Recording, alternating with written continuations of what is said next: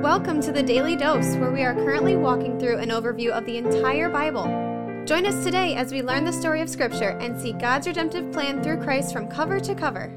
Let's listen to Matt Reisetter, Director of Christian Crusaders and the Cedar Falls Bible Conference. Today we're going to be in Luke chapter 10, verse 20. This is actually the last verse of the text we covered in yesterday's devotion, and when I got done recording it, it dawned on me that more could be said about the surface that was merely scratched in yesterday's episode. By the way, if you didn't listen to it, it kind of sets this up, and if you listen to this one and not that one, you're going to think I'm just going on some tirade that might not be justified by the text. But if you take these two devotions together, I think it's totally okay. So, within the stream of quote-unquote Christianity, there's this thing called the social gospel. I just looked it up on Wikipedia. Believe me, I don't take what's on Wikipedia as the gospel truth, but I think this is a good definition that we can use as just a starting point for what else I'm going to say here in a second. Here's what Wikipedia says. The social gospel is a social movement within Protestantism that aims to apply Christian ethics to social problems, especially issues of social justice, such as economic inequality, poverty, alcoholism, crime, racial tensions, slums, unclean environment, child labor, lack of unionization, poor schools, and the dangers of war. Okay, we're not going to start a debate about how legitimate or not legitimate some of those things are. I think there's a chance that every one of those things could be legitimate if they are pursued through a Christ-centered, Bible-based lens. But the problem with the social gospel is oftentimes those things are not pursued through a specifically Christ-centered, specifically Bible-based lens, although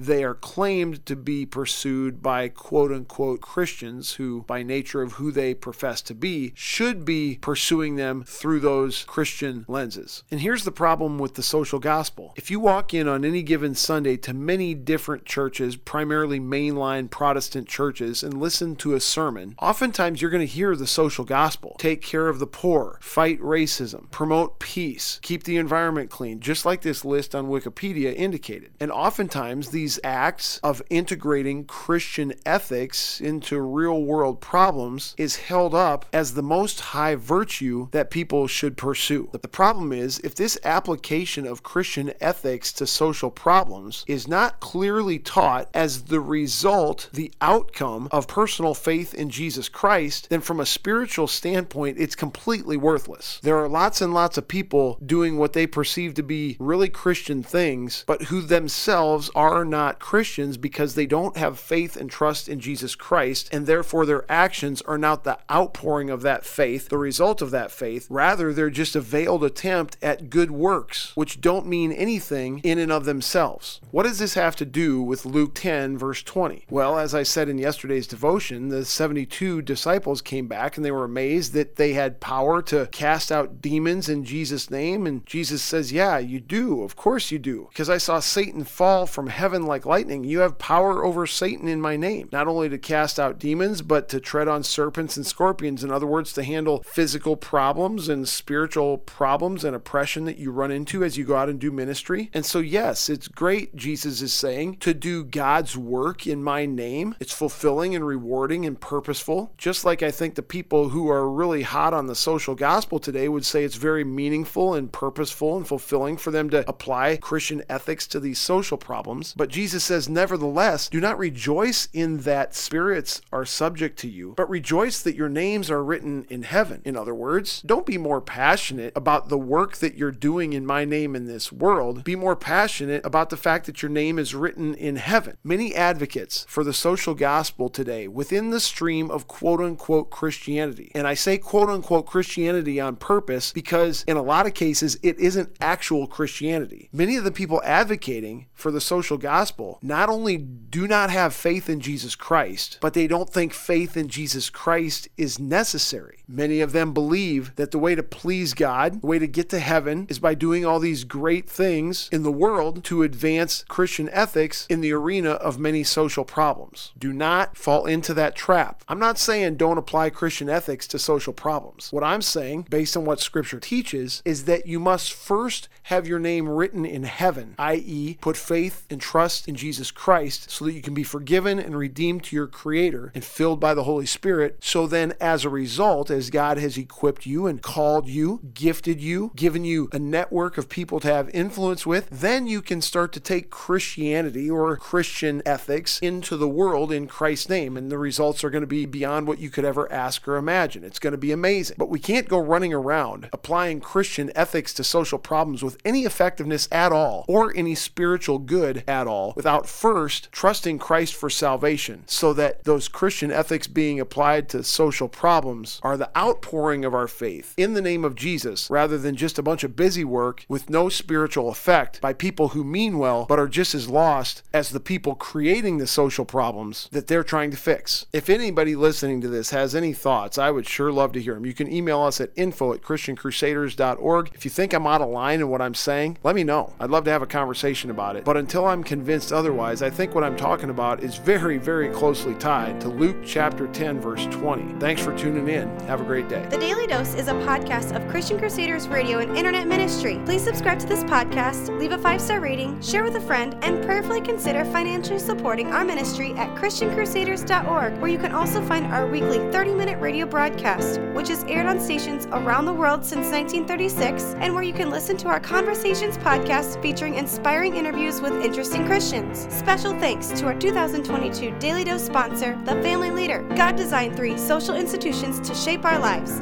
the family, the church, and government. At The Family Leader, they're bringing all 3 together to honor God and bless our neighbors. Learn how and join them at thefamilyleader.com. That's thefamilyleader.com. We also want to highlight 2 ministry partners. First is the Cedar Falls Bible Conference, whose conference videos and schedule events are available at cedarfallsbibleconference.com. And please consider joining us for their 101st annual conference from Saturday, July 30th through Saturday, August 6th in 2022. Second, if you or someone you know could benefit from an anonymous online Christian mentor, please visit issuesiface.com, which is provided by Power to Change Digital Strategies. Thank you for listening, and may God richly bless you.